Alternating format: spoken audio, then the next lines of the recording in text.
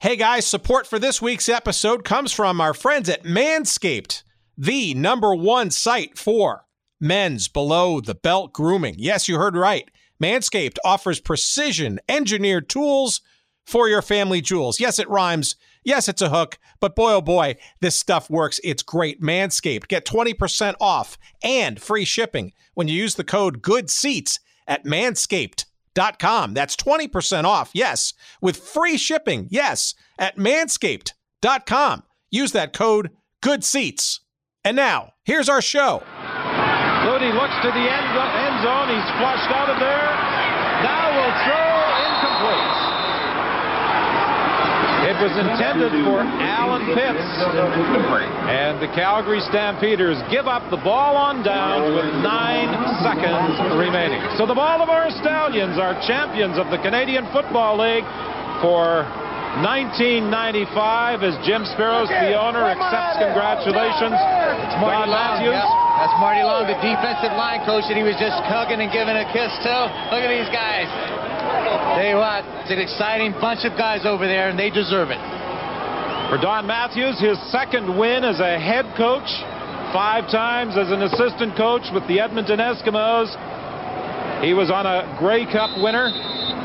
He won the trophy in 1985 with the BC Lions, and he will take it back to Baltimore in 1995. A decade has passed since he last sipped champagne from the Grey Cup.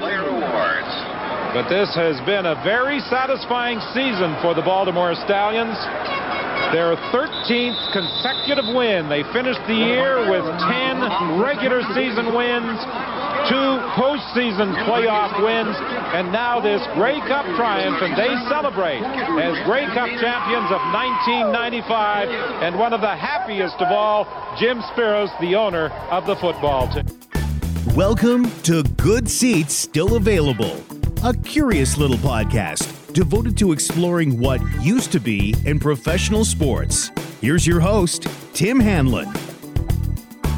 Well, greetings, friends. What's new? What's shaking? What's happening? What is going on? My name is Tim Hanlon, and this, of course, is Good Seats Still Available, the curious little podcast that is devoted to what used to be in professional sports. And that clip that you just heard is probably a quintessential example of what we're all about on this little show.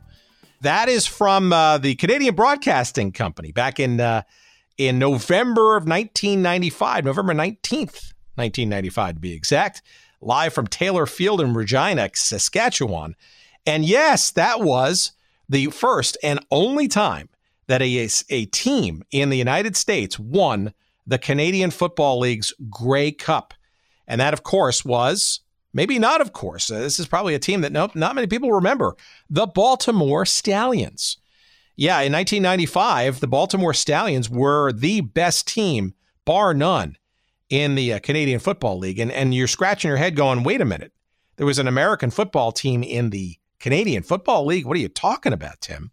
Well, obviously, you have not then listened to our earlier episode with our friend Ed Willis when we talked about, sort of on a survey basis, that initial experiment back in the mid-1990s when the Canadian Football League, yes, somewhat financially strapped, said, hey, why don't we add some franchises in the United States? And that'll help sort of rejuvenate both financially and from a fan interest level, more oomph, I guess, if you will, for the CFL thing.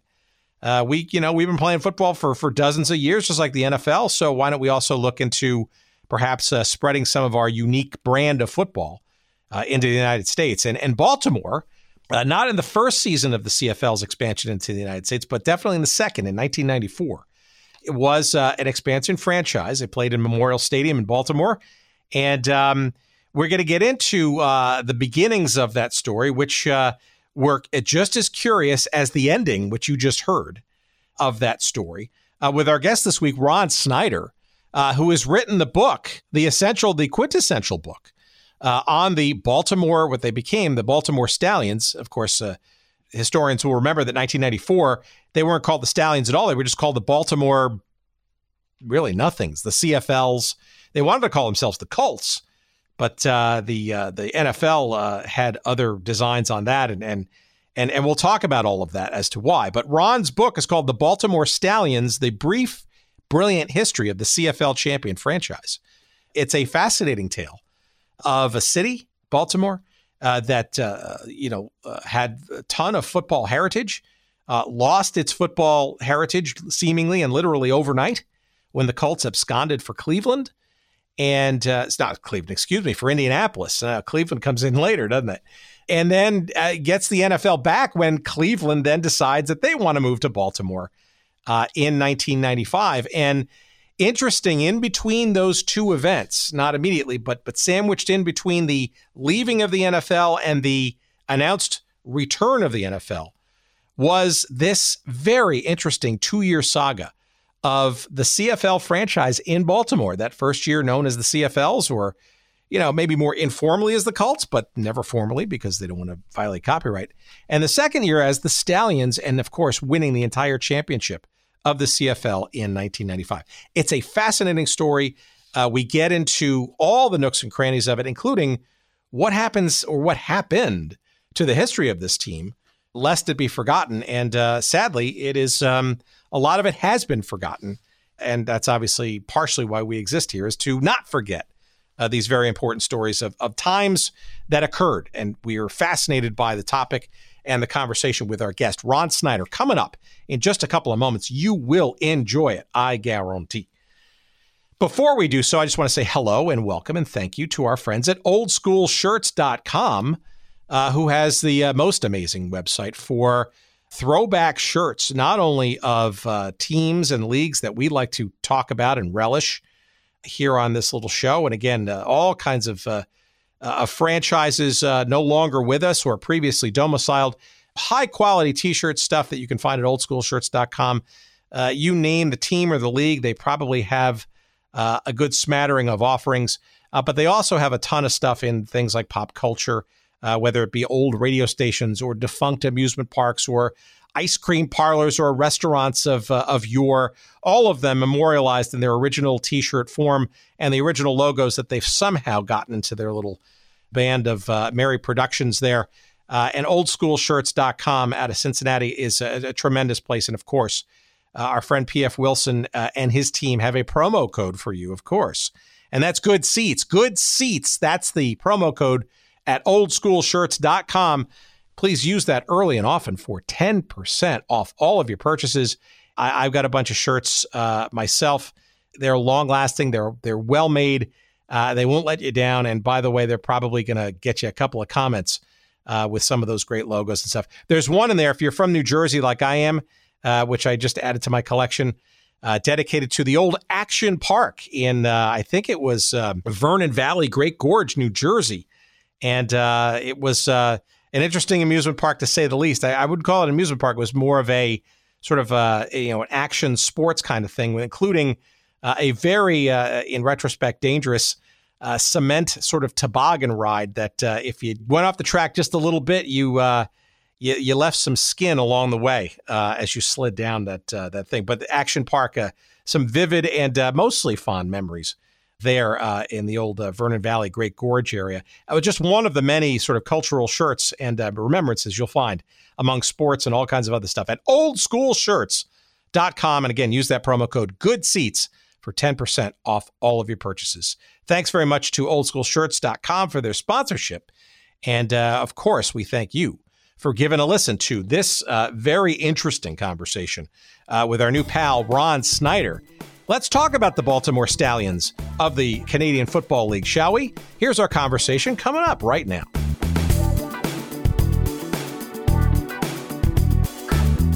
Help me out here. Give me a starting point by which you care about this team and this wacky little window of Baltimore and professional football. We talked a little bit about it with Ed Willis, a year ago or so, about sort of the whole crazy experiment of the CFL thing. But how do you stumble into this story? Well, I come in at it from a different angle. I'm a lifelong Baltimore resident, longtime sports writer here in town, and I was 6 years old when the Baltimore Colts left town.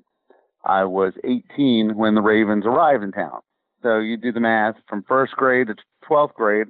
we didn't have an NFL team here. So my whole childhood was NFL free, basically, as far as our own team, So I didn't have a team growing up.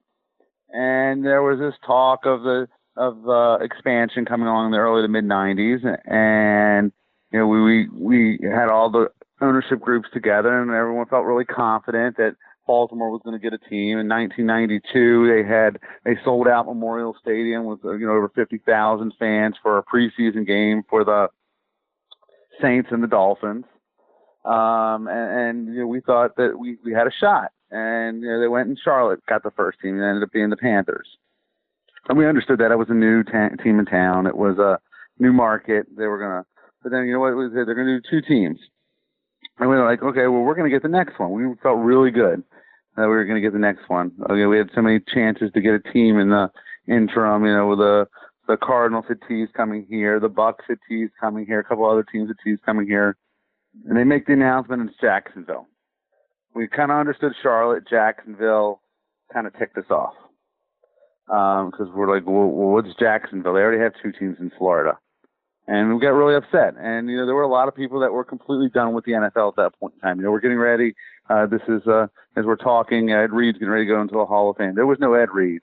There was no Ray Lewis. There was no Ravens. There was nothing in town as far as football goes.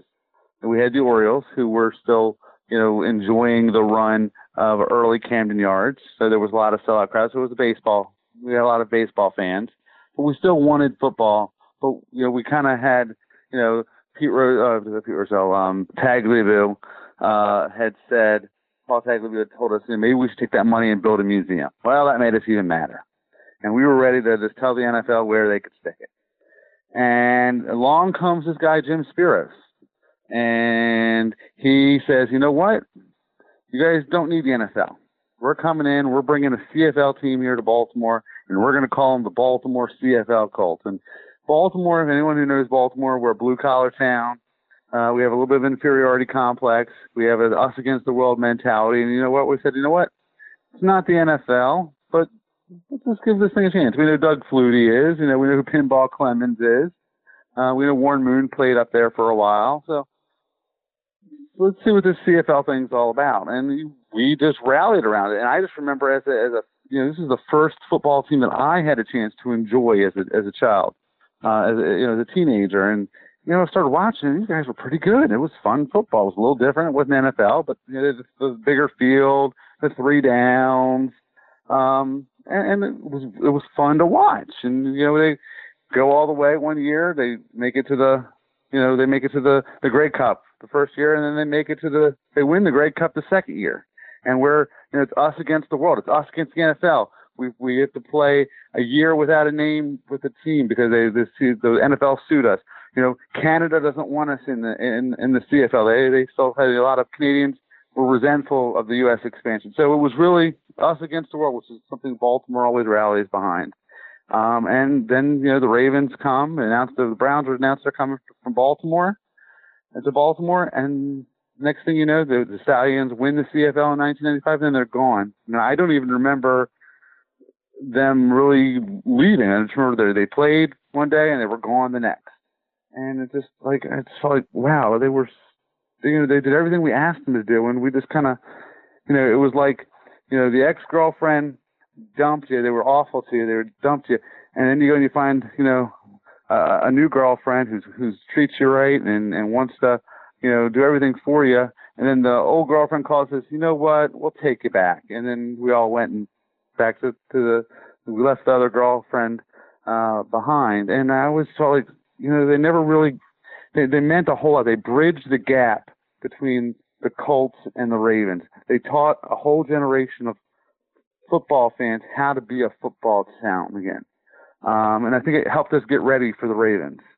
Everyone says, well, their success here was the reason that the Ravens came down. No, the reason that the Ravens came down is we had a great stadium deal and there was everything in place. I think the fact that the Stallions did so well that they got 35,000, 40,000 fans to a CFL game helped, but I don't think it was another reason. And I always felt like the story needed to be told. I always wanted it to be told.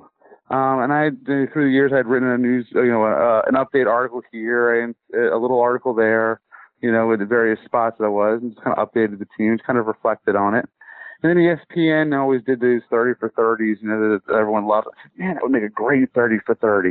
I mean, what a confluence of events. How else could you describe this 2-year run? It had everything. It had, tragedy, triumph. It had, socioeconomic issues. It had, everything that you could ask for in a story all wrapped into one. And just never got really told. And, I said, you know what? I'm just going to do it myself. And it was a long process. I tried for a long time to make this book happen. And then one day I said, you know what? I'm just going to make it happen. And, this is kind of where we're at. Well, all right. So clearly there's passion in there, right? So this seems to match up with some of your later childhood as well, which, to me is a theme that kind of echoes. I think, frankly, a lot of our listeners kind of have some pang of their own childhood histories. And maybe arguably that's what sort of, keeps that sort of flame alive around, teams and leagues. It certainly was for me. As I pursue all these other ones, right, with me about being a New York Cosmos soccer fan. I mean, that to me sort of was very much part of my childhood. But I'm also hearing now sort of, okay, here I am as an adult now, and the story does need to be told. How do you go about the process? Before we even get into this kind of the elements of the story itself, how do you think about going about getting this story kind of framed and a narrative for it in the process of writing this story? So the process, luckily, like I said, I've been a journalist in town for a long time, so I had a lot of contacts in the industry, including their former Mike Gaffigan, who was the team's PR director. He's still in town. He was a Baltimore native. He was a sports producer. He went on to work for the Pimlico Racetrack for a long time, and now is working in sports administration at my alma mater, Towson University. So I stayed in contact with him through the years. We always talked about wanting to do this. He talked a lot about the players as well, and he kept in touch with a lot of the players. So he was able to help me connect with a lot of the players. So that was one element. I also there was several sports historians in town that have helped me with other projects that I've worked with through the years that had all types of memorabilia, photos, things along those lines. And that really helped add that whole element because, again, these are teams that don't exist anymore. So finding those artifacts was important as well. And, again, growing up in Baltimore, knowing fans, knowing season ticket holders, that helped. And, of course, we live in the modern day with the Internet. So the Internet, social media, YouTube, that all helps. So really it was a combination of old school, new school, technology, and this institutional knowledge as well, just living here and knowing the story. So it all kind of, all the elements were there. It's just a matter of finding a way to put it all together. How many people really wanted to revisit this story? Because it seems, depending on your perspective, right, either it opens old wounds or there is some kind of nostalgia for, or frankly, I can imagine a whole bunch of people in town and frankly in pro football generally that would, how can I best describe this, almost want to sort of paper over this little period of time between the Colts leaving and the Ravens arriving. Well, look, again, I think if you're from my generation, I'm 41 now. If you are, I would say, 30 to 45, that was a time where, again, your childhood was kind of taken away from the Colts leaving, and you didn't have football. So there's that generation there that was here, that there's childhood memories that really embraced the Stallions. There was, of course, some of the older Colts fans who, loved the fact that they brought football back and they could go out there and they could cheer on the Colts. And again, even if they weren't going to call them the Colts, they had football back in Baltimore. So there's that generation. And, I'm also, I wear many hats. I'm also an adjunct journalism, media communications professor. And, talking to a lot of students who told me, wait a minute, we had a CFL team in Baltimore and they had 30,000 fans come out to watch CFL. And they were intrigued. So there was a multi-generational intriguiness about it. And then also there are several fan groups that are still out there on social media that still connect. They have reunions. They talk to each other. They share memorabilia from this time. They've wanted this for a long time as well, and they helped connect me with a lot of the players. They still go up to the Grey Cup, even to this day. So there's a lot of interest in it, and again, because the story is more than just this 2 year this football team and how the CFL team is. I know the other book looked at the whole CFL USA experiment. This is really a story. I think it's a story that starts the day that the Colts left town and ends the day that the Ravens arrive.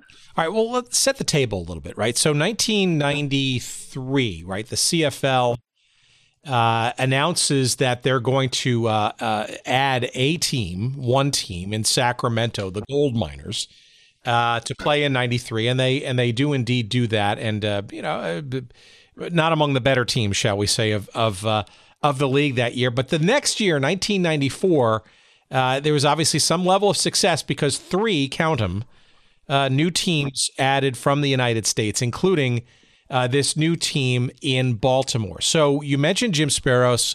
Obviously, he is a key player in all of this. Maybe you can give our audience a sense of who he is / was in all of this and how the idea of Baltimore getting a CFL team of all things comes into play. Because there was a little dalliance with the USFL back in the mid-'80s, right? They were nominally called the Baltimore Stars. They didn't even play in Baltimore. You mentioned the pursuit of both an expansion franchise as well as trying to lure the Cardinals to Baltimore. Those kind of fizzled out. What's the story of Speros and why the CFL? Okay, well, I think it was really a perfect storm kind of came together, right? And you talked about, and the book goes in a little bit about the USFL. There were the Baltimore Stars, but really, they practiced in Philadelphia. They played in College Park. They never actually played in Baltimore. The league folded before they ever had a chance. So they were never really in Baltimore. Again, this is kind of a perfect storm that kind of came together. The city was looking to Memorial Stadium at that point was vacant because, again, I mentioned earlier, the Orioles had moved into Camden Yards. So you got this huge stadium downtown that's sitting vacant. You have, they're hoping to place an NFL team in so they could eventually build a new stadium in downtown Baltimore, which they eventually did with the Ravens. But again, when those, I think Baltimore didn't get the NFL team, and there was talk about the CFL team possibly coming before that, but they were waiting to see what the NFL was. They were obviously, again, they were waiting to be asked to the prom by the captain of the cheerleading team, so to speak, right? And then when she said no, well, they said, well, we got another date here. Let's see what this date has in store for us. And Jim Speros was a former college football player, played at Clemson. He had a good amount of experience in business, and he was a ball energy. He was, he kind of came in and he saw an opportunity that maybe would never come around again. If there was a time in Baltimore sports where this could work, and I think, again, the window was very short for it to work, he had to come in at just the right time. And when the league said, we're going to Charlotte and Jacksonville, I think Baltimore said, you know what, we don't need you guys. And he said, look, I love you. I want to bring football back to Baltimore. And I want to bring, the CFL's coming, and we're going to call them the moment he announced that the CFL Colts, we were going to be the CFL Colts, he captured the heart of Baltimore. Because, again, it's that us against the world mentality. And, for them to be successful in the field, they couldn't have called themselves anything else. Now, whether he knew that they were going to get sued or not, that's, again, he took a chance with that. Whether they're going to be able to use that name, and we'll talk about that in a couple minutes. But he said, we're going to bring the Colts back to Baltimore. And for every fan that grew up on Sunday without a football team, and for every fan that cried the day those Mayflower trucks moved out of Baltimore on that snowy March day in 1984, they were ready to give this guy a chance. So it could not have worked, I don't think, in any other time in Baltimore sports history, but that window right there. And he sold Baltimore in the CFL, and they were ready to ride with him. Well, so it sounds like the Colts nickname, right, was very much part of his mixture, right? Not only bringing a team of pro football, we'll show the NFL. There's obviously a market here as people have been sniffing around and trying to get, and there's a stadium ready, willing, and able to host it, and hopefully a market that's hungry for it. But it sounds like he was almost under the impression that the Colts nickname could be gotten or had and was a valuable part of sort of all of it in terms of at least marketing, no? Absolutely. I mean, it's the Baltimore CFL Colts. I mean, that's what he thought, you know what, we're going to call it the CFL Colts, not the Baltimore Colts, the CFL Colts. And the marching band was the Baltimore Colts marching band, and we'll talk a little bit about them as well, who so he said, well, we got the marching band here, they're still the Colts. We got the Baltimore Colts. Let's give it a shot. And, I think that is what, the fans wanted, and I think that they could, I don't know if he would have gotten the support that he gotten if he'd have called them the Bombers or even the Stallions that first season. He had to come in and really come in with a name that would connect with the city, and no other name would work other than the Colts. All right, well, let me parse that into sort of two planks of pursuit here. So one, let's finish this nickname thing, right? Because as the team, well, actually, before we get to the nickname, the team. So Spiros is what's his MO? How does he go about kind of convincing the city and leaders and all that kind of stuff? Because he's it's one thing to kind of get folks to rally around the idea of getting a pro football team, but I guess it's quite another to convince them about the CFL, like a foreign kind of concept, and then two, put a team together to let alone getting a nickname in place. Well, again, I think there were a couple layers here. One, like I mentioned, you have Baltimore City, which owned Memorial Stadium. It's sitting vacant. It's not it's gathering dust. It's not doing anything for the community at that point in time. The Orioles again had moved to Camden Yards a couple years earlier at this point in time. So they were keeping it ready for an NFL team.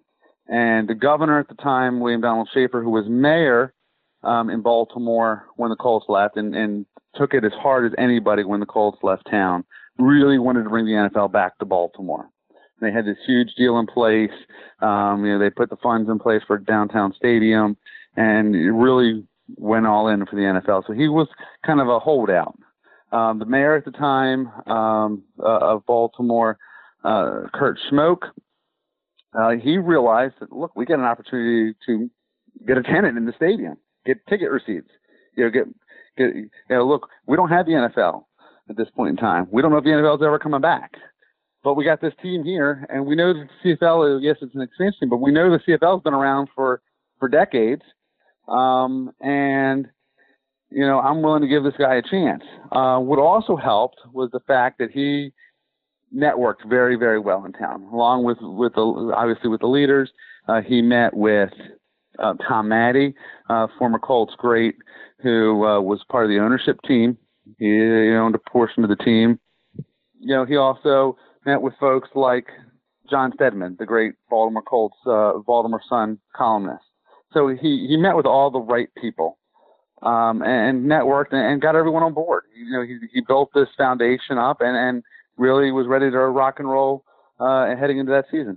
Well, it's also a more exciting brand of football as well, right? So, it does overlap sort of the later summer months that arguably could attract some bigger crowds versus the more direct competitive nature, I guess, of the NFL. So there's some idiosyncrasies, I guess, to the schedule as well, which makes it seem even, I guess, a little bit more intriguing. But so he gets everybody involved in it, and clearly there's a motivated stadium owner in the city to sort of see that. And frankly, I guess the sort of Colts name Pixie Dust doesn't hurt, but it doesn't go that smoothly when it comes to getting the nickname, because the Colts, owned by the NFL or part of the NFL, right, don't take kindly to their quote unquote nickname being used in their former place of residence. What sort of happens there? Walk us through the craziness of that, because I'm not sure you could have picked a more awkward nickname, what they ultimately had to use their first season. Right. So, yes. So what happens is obviously goes to court, because the NFL and the IRSAs were not going to let this go by. Does Spiros even was he just being naive, or was he willing to pick the fight and thought he was on the right side of this? Or I guess it just seems I guess in retrospect, how could you not think a lawsuit would come out of this? I'm not sure he didn't think a lawsuit would come out of it, but I think he knew for this to work, he needed to get the community support. And I think having that community support and knowing Baltimore being an us against the world mentality, for them to get that initial support, it wouldn't have worked. I don't think any other nickname would have worked. Whether if they would have gone with the Stallions, if they would have gone with the Bombers, if they would have gone with any one of a number of names that was floated about at that point in time, I think to attach that passion of football, that anger that they had against the NFL, the city had at the NFL against at that time, it had to be the Colts. Again, I think it was a calculated risk on his part. A little bit of dreaming, I guess, too, right? So the momentum and the community spirit and all that can do and will kind of maybe ultimately solve the problem.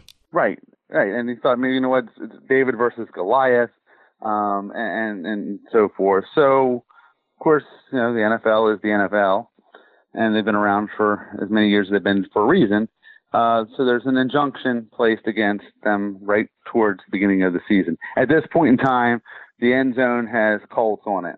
All the programs, have Baltimore Colts on it. The shirts, the hats, every piece of memorabilia out there has Colts written on it.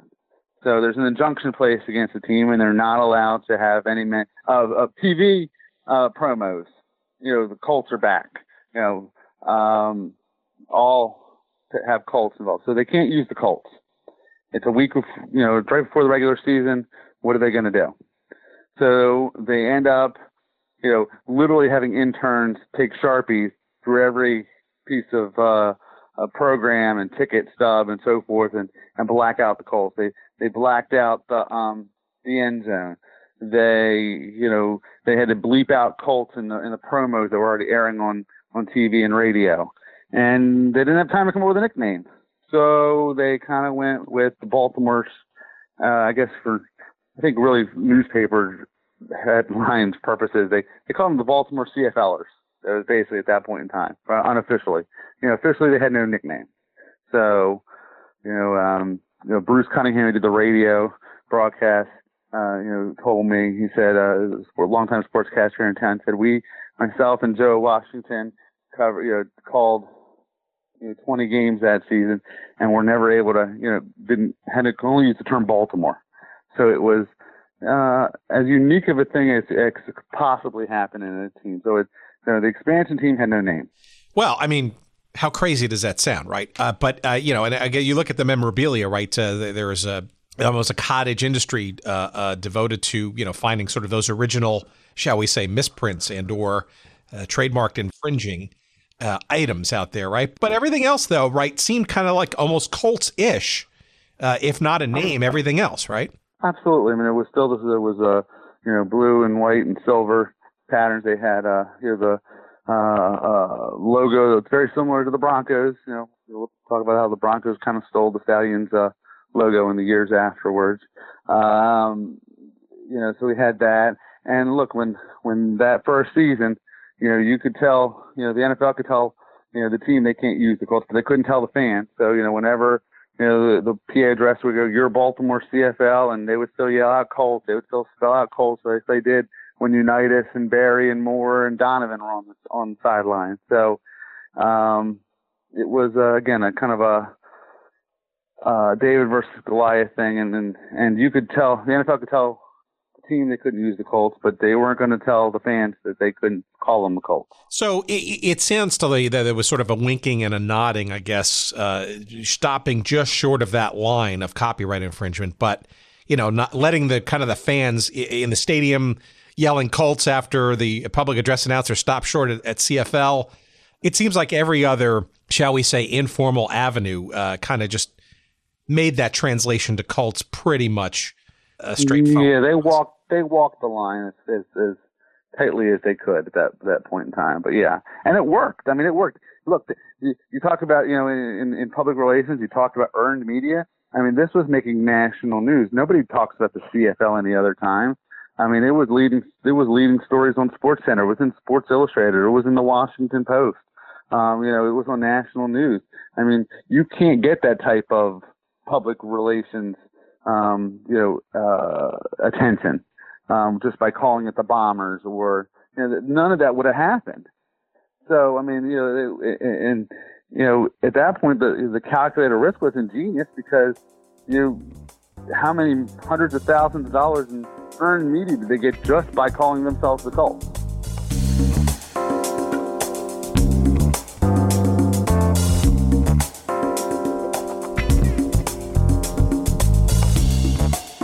All right, we'll be back with our conversation in just a couple of seconds. But first, a little commercial message from our friends at Manscaped, the #1 resource for men's below-the-belt grooming. Yep, Manscaped. They offer precision-engineered tools for your family jewels. And that's not just a slogan, friends. I can't tell you how challenging it can be. And I'm sure you guys out there in listener land, you know what I'm talking about. The package, so to speak, downstairs, below the belt. It's, it gets a little unwieldy once in a while. And, I think one's partner can always benefit by not having to deal with the thicket and the musty aromas and the other sort of untoward things that potentially are part of the mix down there. And Manscaped, it's a brilliant company. It's a tremendous idea. And, they've got tremendous products to bring to the well-groomed man, or one who frankly needs to be. The electric trimmer, they've redesigned it. They call it their new one, the Lawn Mower 2.0. It's got proprietary skin-safe technology, so the trimmer won't nick or snag your private parts. Manscaping accidents are finally a thing of the past, and trust me, I've used the product. And boy, oh boy, it's, let's put it this way, it's a hell of a lot better than using what you use on your face to keep yourself trim, shall we say. Manscaped also has the Crop Preserver. Love that name. It's the anti-chafing deodorant, and moisturizer for that matter, for, that sensitive area down there, right? You put deodorant on your armpits or under your armpits. Why not think about perhaps gussying up, shall we say, frequently in a deodorant-like manner for your other sort of areas that, a little bit more, shall we say, personal and private. At Manscaped, it's tremendous. They've got a whole range of products. I highly encourage you to check them out. I have been fascinated by this company and the products that they offer. And our listeners can get 20% off their first purchase, including, by the way, free shipping when you use the code GOODSEATS at manscaped.com. Again, that's 20% off and free shipping when you use the code GOODSEATS at Manscaped. That's MANSCAPED, Manscaped, past tense.com, manscaped.com. And you'll always have the right tools for the job, if you know what I mean. And you want to keep yourself neat and clean and trim down there. By all means, it's Manscaped. Again, 20% off and free shipping when you use the code GOODSEATS at manscaped.com. Again, manscaped.com, promo code GOODSEATS for 20% off and free shipping. And we thank our friends at Manscaped, and we thank you for listening to the rest of our conversation coming up right now.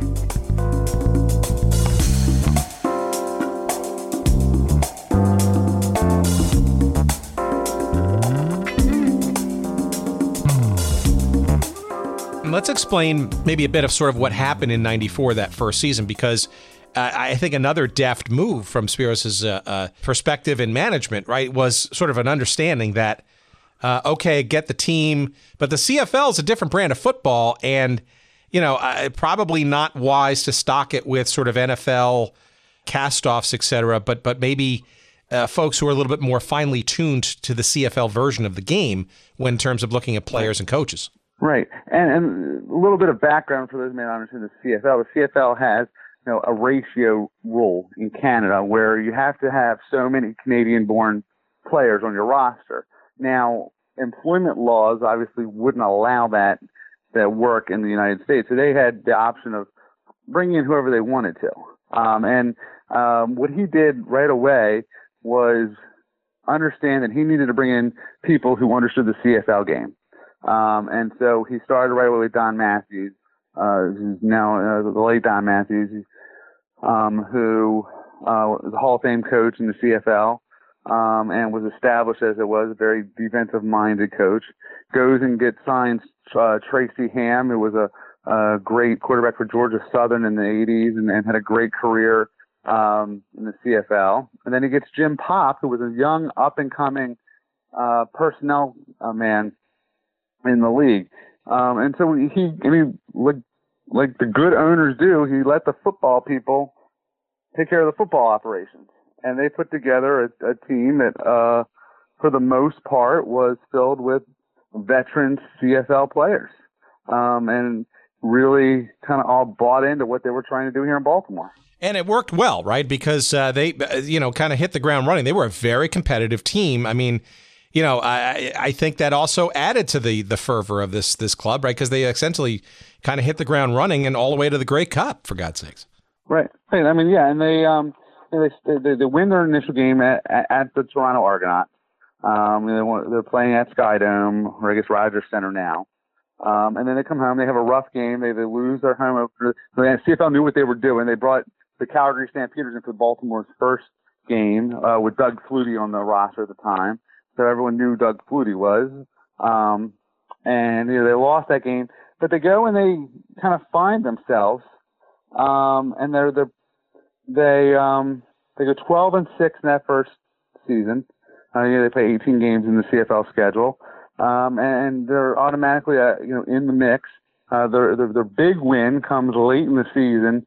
It's a win at home in front of about 40,000 fans against the Winnipeg Blue Bombers, who won the East Division that year. So the CFLers finished second. But it was a big 57-10 win in front of 40,000 fans at Memorial Stadium. And that kind of let them know they could beat anybody at that point in time. They get in the playoffs, and they make it all the way to the Grey Cup that first year.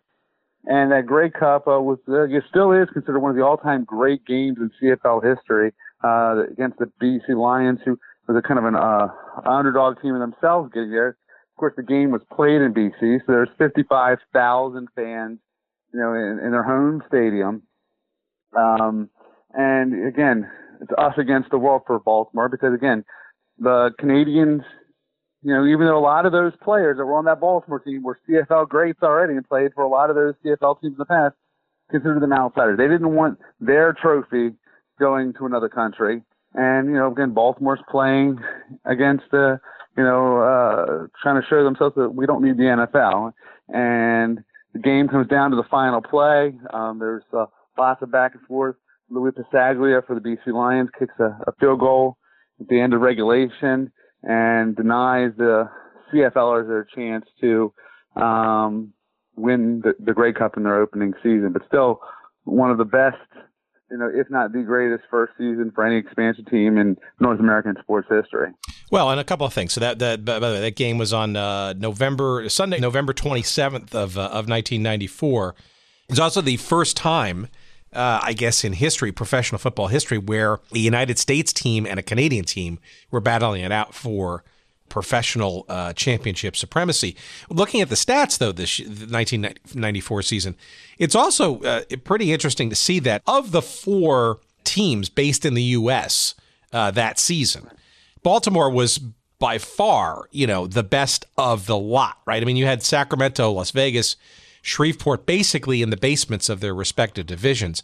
I guess I'm really interested to find out how much the CFL League and the Canadian fans and players generally either appreciated or liked the fact that Baltimore was such an immediate contender versus, these storied franchises in Canada. Was it I got to think it was a bit of love and hate at the same time. Yeah, I think so. I think that's accurate. And I didn't really, I guess maybe at the time, because I was so ingrained in us against the NFL and wanting to prove the NFL we didn't need them. I didn't really understand the cultural aspect of the Canadians owning this league. So I think there was a respect level of the players on that team, because again, a lot of them had a lot of success in the CFL prior to coming to Baltimore, and they were all in Canadian teams. But I think there was, again, a bit of resentment that they kind of skirted the rules. They didn't need to have any Canadian. There was no Canadian players on the CFLers roster that season. But I think also in retrospect, and we'll delve into a little bit more. I mean, they understood that the league to survive needed these teams in the league at that point in time. You know, the league was on the verge of bankruptcy. You know, the ownership groups were very shaky at best, in large part. And the infusion of cash that these U.S. expansion teams provided the league really helped stabilize them for the long term. So the aftermath, right? So I got to think that the fan base was extraordinarily proud of this team in this first season.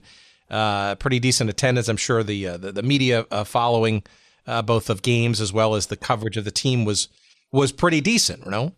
Yeah, and I think absolutely. I'm looking at the average 37,000 fans a game. How many tickets of that was sold is still versus giveaways and discounted. That's been debated, for years. But there was still a rabid fan base. And also remember, this is 1994, middle of the season, their first season. The only other team in town is the Orioles. What happens in 1994? Baseball strike. Right? So baseball goes away. So what do you have? You have no NFL, no Major League Baseball. The Terps and Navy football were really irrelevant at that point in time. So the CFLers were the only team in town. So, talk about lightning in a bottle and everything converging at just the right way and perfect timing. You come into town and a rabid sports town, and there's no sports teams but you. So you're getting all of the sports coverage.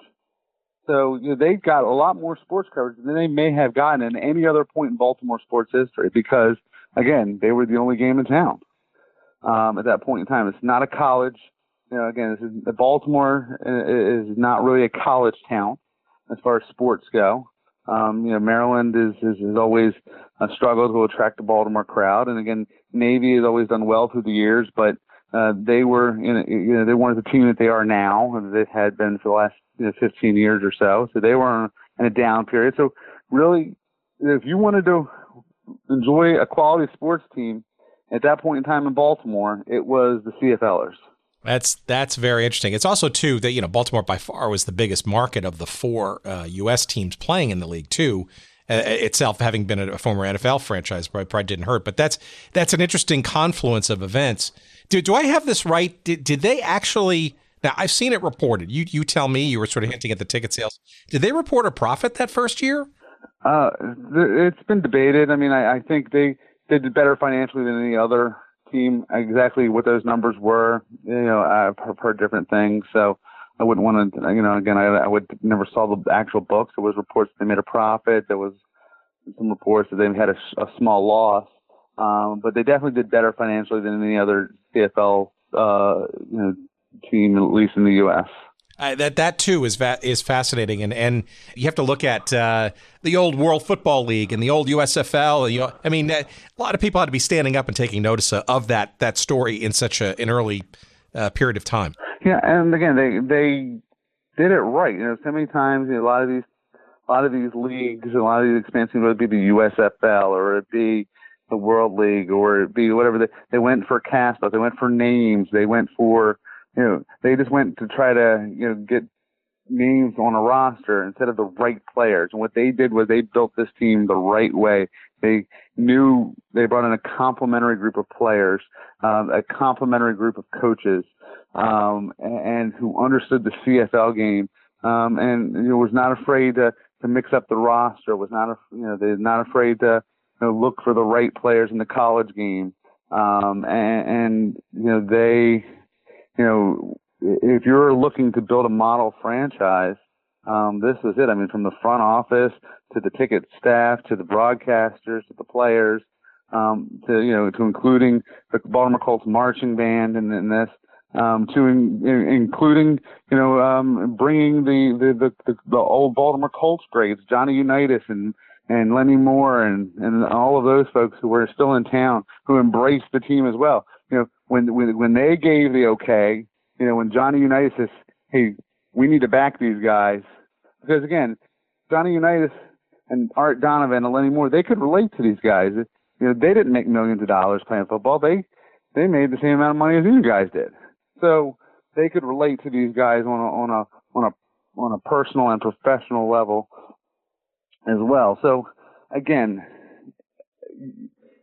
a very unique time.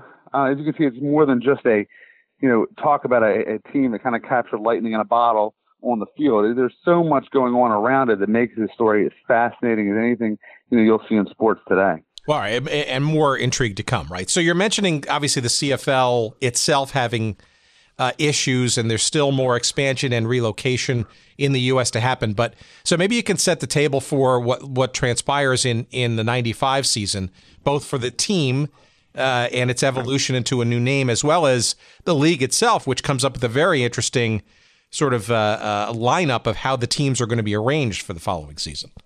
Yeah, I mean, absolutely. What happens is they get rid of the East-West divisions and they create a North-South division, which includes all of the U.S. teams and one division and all the Canadian teams in another. Las Vegas folds because they were a complete disaster. Sacramento moves to Houston and becomes San Antonio to become the Texans, and they play at the Alamo Dome. And then they bring in Shreveport remains, and then they bring in the Birmingham Barracudas and the Memphis Mad Dogs. Right. And by the way, two, and actually, if you throw in San Antonio, 3 historically sought after markets for pro football every time there's a new pro football league that comes about, right? Absolutely. I mean, Memphis and Birmingham were both USFL cities. Very strong high school and college team in San Antonio. Was again the Texas market was something that they were thriving to get into. So it was another big market in town. So I think it's also interesting you get the Canadian teams, I guess, essentially stacking up against the U.S. team, sort of as it's an interesting dynamic, considering that it almost virtually guarantees that there's going to be some U.S. presence in the playoffs come along, and lo and behold, guess what happens, right? Yeah, absolutely. And I think the way it happened was, I believe one of the teams from the Canadians, because there was an uneven balance. I think it was 8 on one side, 5 on the other. So one of the teams from the lowest ranked team from the Canadian division would make the playoffs in the on the east, on the south side. So it's set up for, again, an interesting dynamic. Again, there's still a huge, I think interest waned a little bit in Baltimore the second year at first, but I think that's just because of anything. It was in the second year, it was still drawing over 30,000 fans a game. They had this mantra of unfinished business. They knew how close they were. And Baltimore brought back pretty much the same team. They go and they add some key players, on that roster, including Carlos Huerta as their kicker. They added Chris Wright, who was a star wideout, among other players on that team. So they really kind of just added good complementary pieces to go with the course. They were rocking and rolling and ready to go at that point in time. Give us, though, a sense of the name change that occurred in the offseason as well. What was the process there, and why was Spiros even why did it matter at that point that he should have a new name? I think it was kind of, it came to the fact that, they were getting some pro bono legal help. That was only could go so far. They realized that this was a fight that they just couldn't win at that point. And they knew that they couldn't go a second season without a name. So they had a contest and they went with the Stallion. So it's still same logo, same colors, same horse theme. But at the end of the day, it went with the Stallion. Do I have this right that the contest didn't finish until actually the season actually began? So technically they began the season still as the Baltimore, I guess, Football Club, and the Stallions name after that poll kind of kicked in the second or third week of the season? That's not the way I recalled it, but I'd have to double check on it. But I didn't recall it that way. But I know it was right. It was right as the season began. Maybe it was in the preseason, but it was definitely by the start of the season they were the Stallions. I'll put it out there to our fans. The fans in Baltimore, I'm sure, are screaming at their devices right now what the answer is to that. But to me, that's fascinating stuff, right? Because to be able to change a name sort of midstream and all that kind of stuff. But Stallions indeed was a voted upon nickname. Is that right? In fact, much like the Ravens ended up, team fans ended up picking the Ravens later on, same kind of concept. For all intents and purposes, though, aside from and obviously the play, the team continued to sort of just continue to pick up where they had left off. What was the sense in Baltimore that the fans and or the team? I mean, I guess the fact that they were doing so well, but I juxtaposed that with the CFL, right, which you mentioned was a bit wobbly. Was it kind of a Pyrrhic kind of haughtiness or victory, so to speak, or was they feel like they were really onto something, and this was just year 2 of it? I think it was the fans were, look, I think it was this was year 2 of it. I think they were still learning the CFL, and I just felt like they felt like there were some good teams and there were some bad teams. I mean, look, San Antonio was a solid team. And BC in that league was a solid team. Calgary was a solid team. So there were a lot of good teams, and like we see in sports, there were some really bad teams too. And I think there was a sense of, we came so close last year. We want to bring a championship back to Baltimore. And it was they were, other than a little blip in the schedule, you talk about that 95 season. They had a stretch there where they lost 2 in a row. But they played between July 29th and August 12th, so that's about 14 days. They played 4 games in about 14 days. Imagine doing that in the NFL, and in the CFL they did it with a 36-man roster. So they lost 2 of those games there where they had to go from they won at Birmingham 36-8. Then they traveled 3 days later to go to Edmonton where they won. Then 4 days later they played in Calgary, and then 6 days later after that they played at home against Memphis. So it was 1, 2, 3, 4 cities, 2 countries in 14 days with the 36-man roster, and they still came out winning 2 of those 4 games. Yeah, and I think in the stands, it's also pretty amazing that they were still the second highest drawing team, even though baseball had come back versus, say, 94.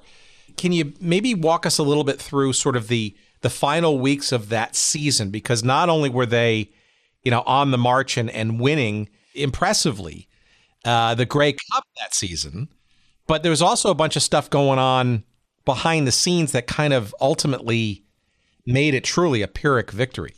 Yeah, absolutely. And I think you talk about, first off, the things going on outside of football.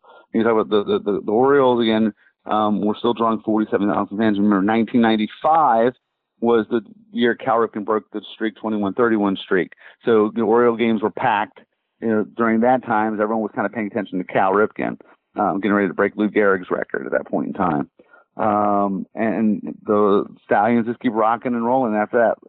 That stretch in August, I mean, they go and they've never lost another game, and including some pretty big wins, 41-14 at home on August 26th against the Toronto Argonauts, 41-14 again at the Hamilton Tiger Cats, among other big wins. And they're still going, and little do they know at this point in time that there are discussions between the governor of Maryland at the time, Paris Glendening, and Art Modell in Cleveland. And there's been some rumblings again. The rumblings of the NFL returning never stopped. I think most Baltimore fans felt like if we did get an NFL team, we would just have 2 teams. I don't think people really thought of that far ahead. So what happens? They make the playoffs in 1995. They're the number 1 seed in the league that year, and they go and they are really the top team in the league, and I don't think anyone's going to ready to stop them. They win that first game, and next thing you know, 2 days later, they get a call to find out that the Browns are coming to Baltimore. So like, well, what does that really mean to us, right? They play again. They win their semifinal game against Winnipeg, 36-21, against just 21,000 fans at Memorial Stadium. And again, the November 6th is when they officially announced that the Browns are coming. At that point in time, it's like they're the forgotten team. I mean, it was all Baltimore Browns all the time at that point. You know, the Ravens were still, they weren't sure what they were going to call them at that point in time. And they still have 2 games to go. So 6 days later, after the Colts the Browns announced they're coming to Baltimore, they defeat the San Antonio Texans 21-11 in front of 30,000 fans at Memorial Stadium. And that represented the final game played at home of the Stallions and the final game ever played between 2 U.S.-based teams in the CFL. And, a week after that, they go and they win they go to Saskatchewan, and they just pretty much destroy the Calgary Stampeders 37-20 and win the Grey Cup. And then they come home and nobody cares. See, that's interesting. So put this in context, right? So I think the date was November 6, 1995 is when Art Modell announces at a press conference at Camden Yards that he signed a deal. This is in the middle of the NFL season. I think they played 9 games, and they're basically going to move to Baltimore in 96. That was still a messiness still yet to come. But literally right in the middle of this playoff run, that in the subsequent 2 weeks that you just mentioned, the Stallions basically march all the way to the Grey Cup championship. And it's amazing how, I won't say fickle, but I mean, what did fans sort of expect? I mean, I guess the fascination that they could be talking about, okay, we're going to get an NFL team, but how could you sort of not, follow through with the fact the team that that's gotten your attention over the last year and a half, is 2 games away from winning the championship in that entity. Yeah, and I think, look, Baltimore is it's a major league sports town, but it's not Los Angeles, it's not New York, it's not Chicago, it's not Boston. There's only so much attention that can go around, and I think again, the NFL is king. I mean, look, if someone would tell you again, the Ravens went 4-12 that first season. If you polled all the Baltimore sports fans in town and said, do you want a CFL championship football team, or do you want a 4-12 NFL team? And I would tell you about 90% of them would tell you they would want the 4-12 NFL team because, again, the NFL is king. That doesn't mean they don't appreciate what the Stallions did, but I think at that point they were ready to move on. And not everybody. There was a loyal group of fans that greeted them at BWI Airport, that greeted them for a small ceremony at the Inner Harbor the next day. But after that, look, if the CFL wasn't going to work in Baltimore, it wasn't working anywhere in the U.S. And, the CFL was ready to pull the plug on U.S. expansion. Yeah, and that to me is the ultimate sort of intrigue here, where, the Stallions become the first and still only U.S. champions of this Canadian Football League, and then literally the next season, it's all a blur of memory. And interesting, you wonder, had this Baltimore or this absconsion, if that's a word, or the absconding of, or at least the announced absconding of the Cleveland Browns to Baltimore, you wonder what would have happened if that hadn't happened or been announced. Yeah, would the Stallions have continued? Would the CFL have gone for another year of the U.S., or do you think it was already a fait accompli? I think they may have been held on for another year or two. I think Baltimore would have stuck around. I think San Antonio would have stuck around, and they would have maybe able to cobble together 1 or 2 other teams, in different markets. There was talk about, Houston getting a team because of them losing the Oilers and a couple other teams cities that were in the mix. They probably could have held one. I still don't think it would have lasted long because, again, what the CFL really wanted at that point in time they talked about expansion into the U.S., but what they really wanted was the expansion fees. And what those expansion fees did was basically shore up all of the failing Canadian-based teams and help them stabilize the league. So, in that regard, while the other than the Stallions, the teams were pretty much a failure and a blip on the CFL history books, they really helped keep the league going.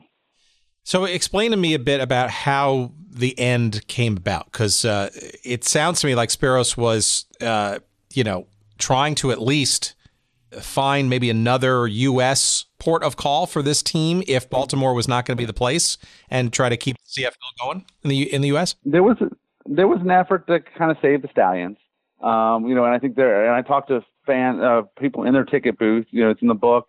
That tried to sell 20,000 season tickets for Save Our Stallions attempt, but there just wasn't enough advertising dollars in Baltimore. Again, Baltimore, can't support 3 major sports leagues, and the stadiums wouldn't work.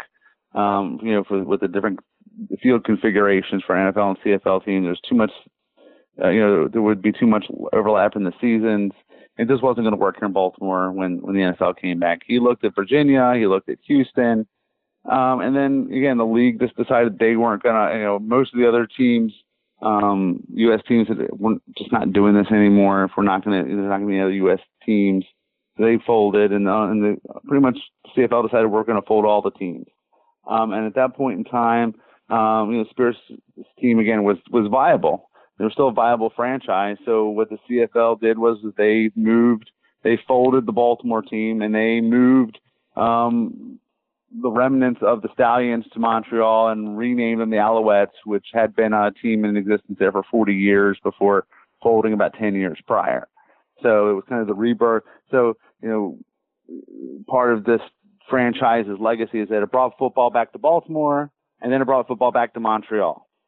In that regard. And Montreal, and again, when they were then required to follow the Canadian, born roster rules, many of the players stayed with the Alouettes and Jim Pop, Don Matthews, who ended up being the coach in Toronto. A lot of players went to Toronto over there.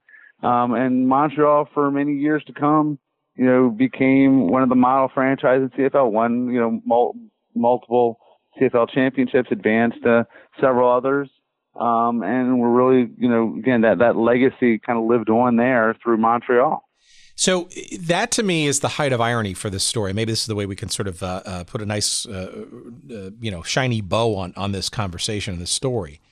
You basically sort of hit the nail right on the head, right? Here is a franchise that has essentially been lost to history, literally and figuratively, that arguably convinced, or at least on some level, made the case for Baltimore to yet again get top-tier NFL football, and also resulted in the return of one of the more sort of legacy franchises in the CFL with the rebirth of the Alouettes. Yet this team, I guess officially, doesn't have any place for its history to be claimed, right? It doesn't really live with the Alouettes. It certainly doesn't live in Baltimore.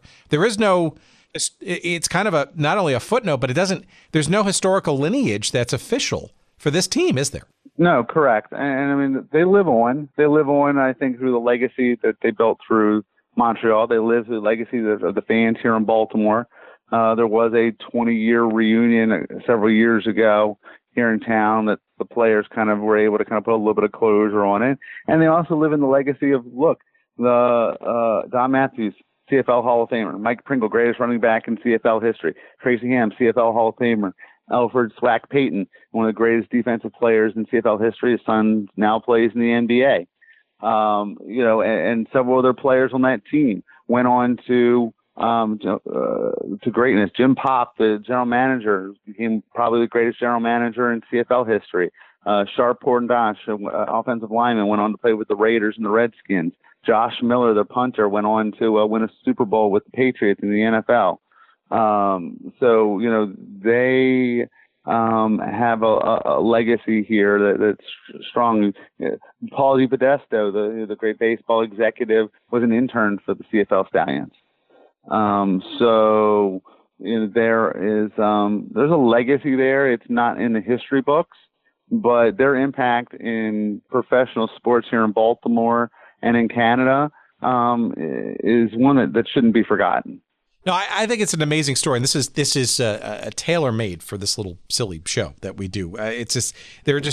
These are stories and memories of the past that sadly sort of get swept under the various rugs and rubble of what used to be, and frankly get forgotten and or misunderstood as the years sort of roll on, and I think it's really important to kind of sort of circle around some of these things, especially when, to your point, there is lots of different sort of layers of legacy. I mean, that may not be sort of direct and or neat, but we're talking about people and players and situations where people come together and fans, right? So for those sort of magic moments in time, right? None of us is guaranteed all of those things in our lifetimes, right? But when the things come together, when the planets do align and situations sort of come about, I mean, this was a pretty interesting time in Baltimore and in pro football and in Canadian football and in American football history. Yeah, absolutely. Again, I mean, you just think of everything that had to come together at just the right time for this to work. You had the Colts, you had the NFL leave Baltimore. You had expansion teams go to two different cities. You had this expansion, you had the death of the World Football League, which allowed Sacramento to come in a year earlier. You had you had the baseball strike, which allowed there to be greater attention to the CFL game in town. So all of these things had to come together at the same time for this to work in this 2-year window here in Baltimore. Again, I can't imagine this working today. I couldn't imagine it working 10 years before it happened. And I can't imagine it working at any other point in professional sports history. I mean, it's such a unique story, and it's different than anything you'll ever see. I mean, it has all the elements of a great sports story. If you're a true sports fan, if you love sports, if you love football, you're going to love this book. You're going to love this. You're going to love this story, because I don't think you need to be a CFL fan to appreciate this. I don't think you need to be an NFL fan to appreciate it. If you appreciate sports and everything that sports is meant to be, triumph, tragedy, the thrill of victory, the agony of defeat, as they used to say, community, heartbreak, triumph. I mean, everything that you would want in a sports story is wrapped up in a bow in this 2-year window. All right, one more question, and I'm going to let you promote. Has there been any effort, any interest, any pursuit by anybody to, claim the legacy or memorialize the records and or, mini Hall of Fame or have it domiciled somewhere? Do you put it? Can it be at the Pro Football Hall of Fame? Can the CFL kind of maybe officially recognize, this part of its history, that kind of stuff? But I'm sure a desire not to. The CFL Hall of Fame does recognize those players and their time in Baltimore. They do recognize them they are in the record books. While they don't, those records that, the team with the most wins in CFL history is still the Baltimore Stallions. They still claim that Grey Cup. Their name is still on that Grey Cup in 1995. Those players are still in the Hall of Fame. Here in Baltimore, there are fans that still collect the memorabilia. There are historians that have preserved their history through photographs that are included in the book. But game-worn jerseys are still popping up all over the place. There are trading cards out there. There are I've got a possession of a Baltimore Colts program for the first game that isn't scratched out. So, and they're still out there on YouTube and the internet and so forth. So there's not an official home, but it's being preserved in other ways.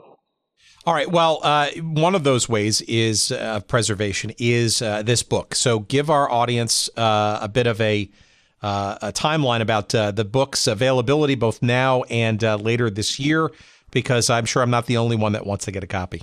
Well, it's available online for pre-order, again, on Amazon and McFarland Publishing's website.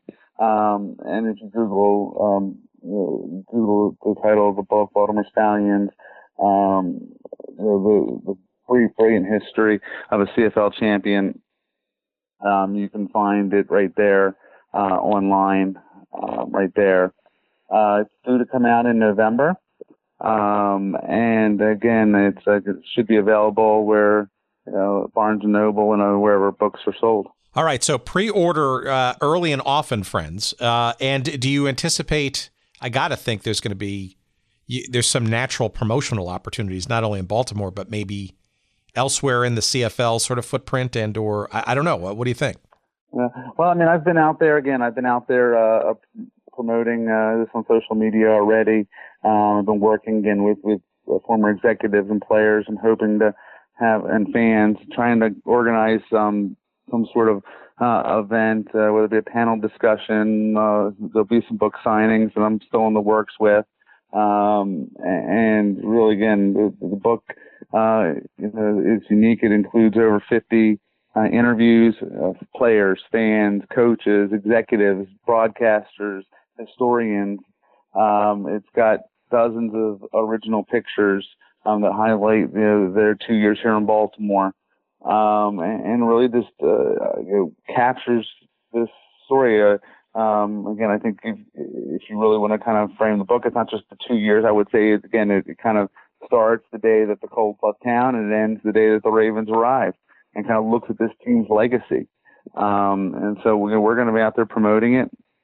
And I know, like I said, I've already had a lot of interest from fans or Facebook groups that are CFL groups that have expressed interest in it. There are Baltimore Stallion specific Facebook groups out there that are have been very helpful with me in researching this book, and have wanted to see their story told for a long time. Again, there were a lot of people kind of supported this team that felt slighted by the NFL and felt loyal to the Stallions. And when the NFL told us to build a museum, the Stallions came here and said, "We love you. We want to bring football back to Baltimore." And those fans stayed true to that team, even to this day. Well, Ron, this has been fantastic. I look forward to sharing this episode, and let's also stay in touch as the months roll on, because inevitably we're part of my little grand plan over time is to do some live events and kind of be a little bit more directly interviewing various folks who are more directly involved in some of these teams. We've done a bit of it, but I like a couple of live events and stuff. I can imagine this could easily fit into being one of those. I can imagine you being able to have like a conversation with some former players and or executives and stuff. I could, I don't want to promote for you, but I can imagine there's some interesting events that could sort of tie into all this, especially in Baltimore. And maybe some ideas could be had over the months. And I'm happy to trade notes with you if you're ever interested in doing that. Yeah, absolutely. I mean, like I said, I've been passionate about this. This is a story I've been trying to get to print for more than a decade. So the fact that we're just about there has been a true labor of love. Again, it was a hard time trying to explain to publishers what this story was, and they didn't quite get it. And I said, you kind of had to be there, and the folks that were there, they see what happened. They see what they went through. I remember crying, the day that the Colts left. I remember crying the day that they told us, that we weren't good enough for the NFL. I remember being excited when this group came in, and I remember being upset when they left. Again, I just think that, if you enjoy sports, you're going to love this story.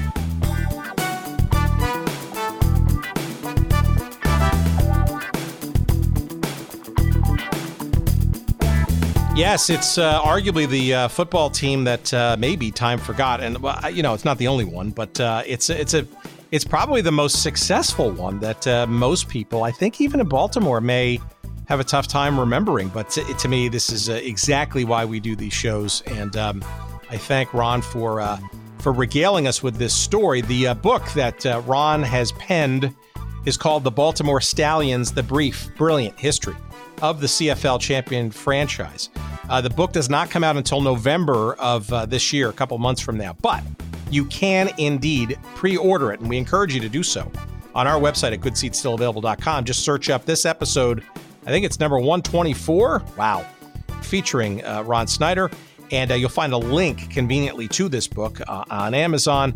Get it pre-ordered, get it into your bookshelf or your virtual delivery system to make sure that you get it. Be the first one on your block to have a copy. Give us some shekels of love as you do so. We'll definitely bring this back to your attention back in November when it's actually out for release. But again, the book is called The Baltimore Stallions, The Brief, Brilliant History of the CFL Champion Franchise. Again, available for pre-order right now. And is published by our friends at McFarland Publishing. And again, goodseatsstillavailable.com. That's the locus for everything about this show. Not only to order books and stuff, but literally to see every and listen to or download every episode that we've done so far for the last 2+ years. You'll find all of our old episodes. You'll see some great imagery there, and you'll see links to books and other media that we feature in our conversations. It's all there. goodseatsstillavailable.com. You can click on the email link, send us some email, and get our newsletter if you want to do that. You'll see all of our social media feeds there, including Twitter and Facebook and Instagram. You'll see all those links there. Just go there and check it all out. And again, we appreciate you when you do so at goodseatsstillavailable.com. We also want to say thank you, of course, a tip of the proverbial digital hat to our friend Jerry Payne, who painstakingly, get it, puts our pieces together. And we thank him tremendously for yet again doing so, despite all the odds against it. He, of course, at Podfly Productions. Find out more about them at podfly.net. All right, I wish you a tremendous week ahead, and we leave you now with, yes, a theme song. The Baltimore CFL team, even the year before they were known as the Stallions, had a theme song, and it was done in conjunction with the television station in Baltimore that carried the bulk of their home games, WMAR-TV, News Channel 2. And we leave you now with the semi-official, I think, Baltimore CFL football theme song. Until next week, a pleasant adieu, and we'll see you next week. Ticket windows now closed. Bye. Football is back. It's a brand new day. Now the town is rocking at the CFL games. Catch all the action on News Channel 2. Good gosh almighty, it's so exciting. Catch the CFL game.